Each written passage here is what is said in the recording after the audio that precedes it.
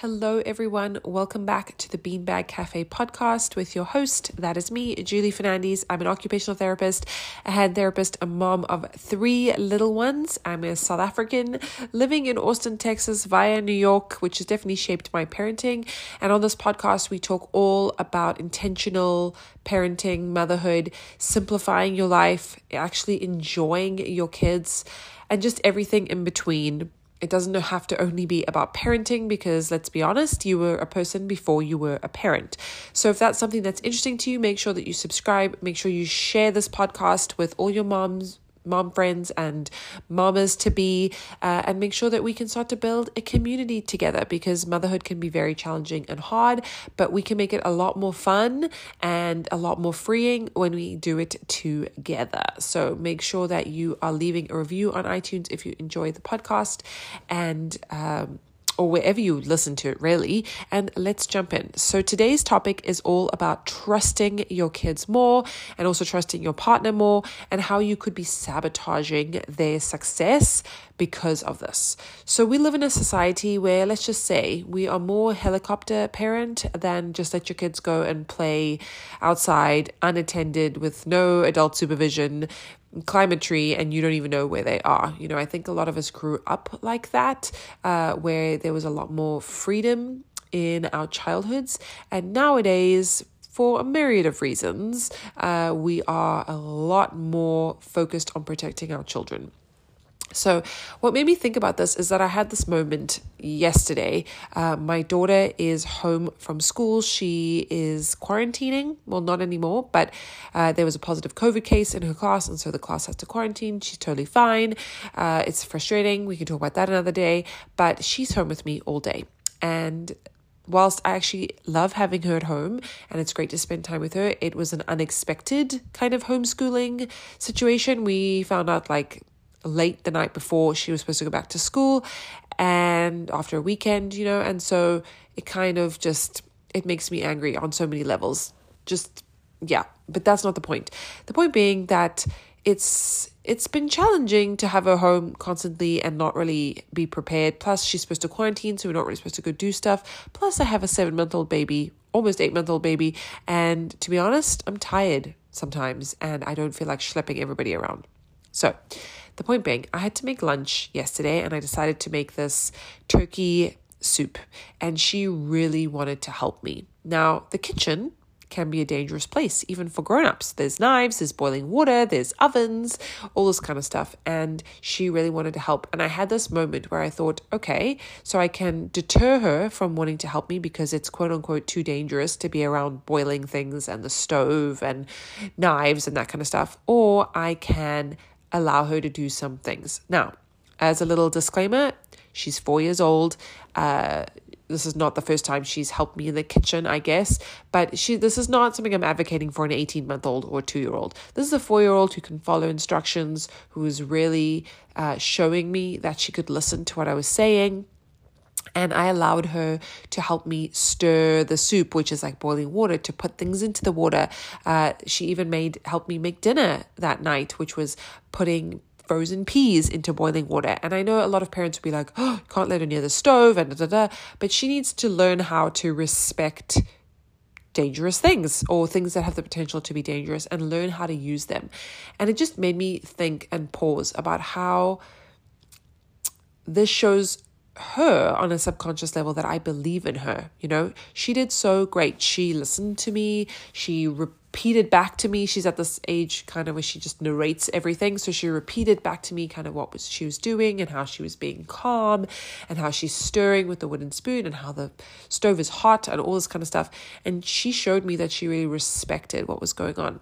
And it made me really, evaluate how I could be inhibiting her from other things where I don't quote unquote believe in her. Like, for example, riding a bike. She rides a bike without training wheels. And, it took a little while for her to get there, but we kept on showing her, we believe in you, we believe in you. It was none of this, I don't think you're strong enough or old enough to do this, and therefore you cannot do it. I was trying really hard not to impose my own beliefs. Would it have been easier for me to just make lunch by myself? 100%. it is always quicker and easier for me to do these things myself because I've had years of practice. But she really enjoyed making lunch with me, even though it was something that, like, do you want to put a 4-year-old near boiling water? Unattended. Not that she was unattended. I was around. But there was a moment where I had to go and get the baby. She was woken up from a nap and she'd been in the crib for too long. I had to go and get her, and I had to leave Lily on the step stool, near the stove. And I showed her how to switch off the stove in the case eventually she did not switch off the stove, but I'm teaching her how to switch it off. But she was very patient. I was probably gone for like 10 seconds. She can see that the water is hot. I can tell that she's in a good mood. She's not being compulsive. Is that the right word? Impulsive is the right word I was trying to say. She was able to follow directions and it worked out really well. And she loved the meal, which is not something she would ever normally eat because I was making it from one of these meal kits. And so it's not stuff that I normally eat either. And it was like cannellini beans and kale and some turkey and carrots and things like that. And, she was eating soup that had floating green kale in it, which, normally, even though the soup was delicious, don't get me wrong, she wouldn't even touch it. So the fact that she had so much buy-in to actually making it was just so incredible. She's still talking about the soup and she wants to make it again today. So we're going to make something else today. She really, really loved it. And so I wanted to ask you that question. Where are you putting your own fears ahead of believing in your children, obviously within reason, to do things, to do harder things, or to do maybe quote unquote dangerous things, or things that as a more helicopter type of parent, you would never let your child do. It is so important that we enable them with skills. And, it's not just children that this pertains to. This pertains to grown-ups as well. And I wanted to share another example also that happened yesterday. I mean, there's just so much for life to teach us. I do really believe that our children reflect back what we need to learn. So yesterday, I had the opportunity to go grocery shopping by myself. Sorry, I have... excuse me. And if you're a parent, this is like a thrill. This is a big thrill. Especially, I'm like at home 99% of the time. So I actually went to Costco. It's a recent new happy place. I'm sort of embarrassed to say, but I do really enjoy going and just seeing what they have and whatever. And it is so much less stressful when I can go by myself. And so my husband offered to look after the 2 kids because my son is at school, which includes the baby. And he doesn't usually look after her because I feed her and it's just easier. And we don't really give her a bottle because I'm home all the time. A topic for another episode. But essentially, I was gone for a bit too long and she needed to sleep and he needed her to sleep because he had a call and there's Lily buzzing around and all this kind of stuff. And usually I've been putting her to sleep, but he did beautifully and he put her to bed. And it just made me reflect because 2 children ago, I think he himself wouldn't have believed he could put the baby to sleep and I wouldn't have let him put the baby to sleep, I guess, is what I'm trying to say. And that robs him of that ability to do that and that connection that he makes. I watched them in the camera because I clicked on the camera and I realized she was asleep. And I was like, oh, okay, that happened sooner than I expected. I think he put her to sleep a little bit earlier, or put her down for a nap a little bit earlier than that maybe I would have because he needed to take a call. But I saw him rocking her to sleep like till she was drowsy, and then he put her down and she was still a little bit awake, but she went to sleep. Like he was able to read all her cues and do everything that I could do, bar give her milk from his body, and I guess he could have given her a bottle at some point if it was necessary. And it just made me feel like, wow, we really need to get out of people's way. We stop people from being able to fully step into their potential when we try and micromanage everything. And I don't know about you, but I am a recovering perfectionist control freak. And I'm sure I will always have parts of those qualities in me. I do like to do things my way, I like to do things my way. But it just made me really think about this and how, especially with partners and children, that one of the reasons, perhaps there are many, but one of the reasons that moms kind of get into this rut of like, I'll just do it myself, I do it better, blah, blah, blah. It's because we don't give our partners enough practice. That I'm better at packing the diaper bag or calming the baby or these are just examples, changing nappies or diapers or whatever, because I do it all the time. I have a lot of practice. If my husband had the same amount of practice, maybe it wouldn't look the same as mine, but he would be good at it too.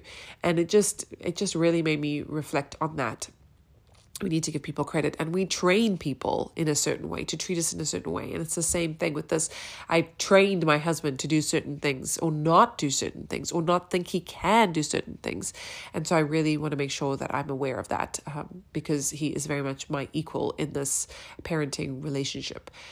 So yes, those are my nuggets of wisdom for today. Where are we sabotaging the people in our lives' potential? This doesn't even just pertain to children, but especially with kids. Another example that I had is letting your kids use proper crockery and cutlery. I guess here in the States we'd call it like servingware. Kids don't only need to use plastic cups. They can use other cups. My husband broke a plate the other day and he's 39 years old. So because it slipped out of his fingers. It's not just children that break things. And yes, you're not going to give a 2-year-old a Riedel wine glass, but you can give them a mason jar that is reinforced. And I don't want to set myself up for failure, but unless that thing smashes on the tiles and you use some force, those things usually bounce. Definitely on wooden floors. You use your caution, whatever you feel comfortable with. But don't underestimate that children can learn how to hold a plate and they can walk with a plate to a table. A real plate that has weight, that is solid, that is breakable. Don't underestimate that our kids can do these things, and we don't need to coddle them 24/7, because what kind of adult are we raising that doesn't have any self-trust? And that's kind of where I think of these things. So yeah, let me know what you thought of this episode, if this was helpful, if you've had situations like this in your life. Please send me suggestions of things that you'd like me to talk about. Honestly, I have so much that I can riff on, that I can talk about, but if there are specific topics that you want me to share a perspective on, I'm super happy to do that. Also know that I have coaching spots available if you would like to connect with me one-to-one. Send me a message, send me an email or message on Instagram, and we can set up a call to see if we would be a good fit working together. And you can tell me about your specific things that you would like to work on, just creating the space for you to talk about challenges that you have. I also do group programs every now and again. So if you want to be part of that, make sure you send me a message. And I'm super excited for where this podcast is going to go. I can't wait. Make sure that you subscribe, share this with all the mommies and I will be back super soon. Have a great, wonderful day, wonderful week, and I will see you soon.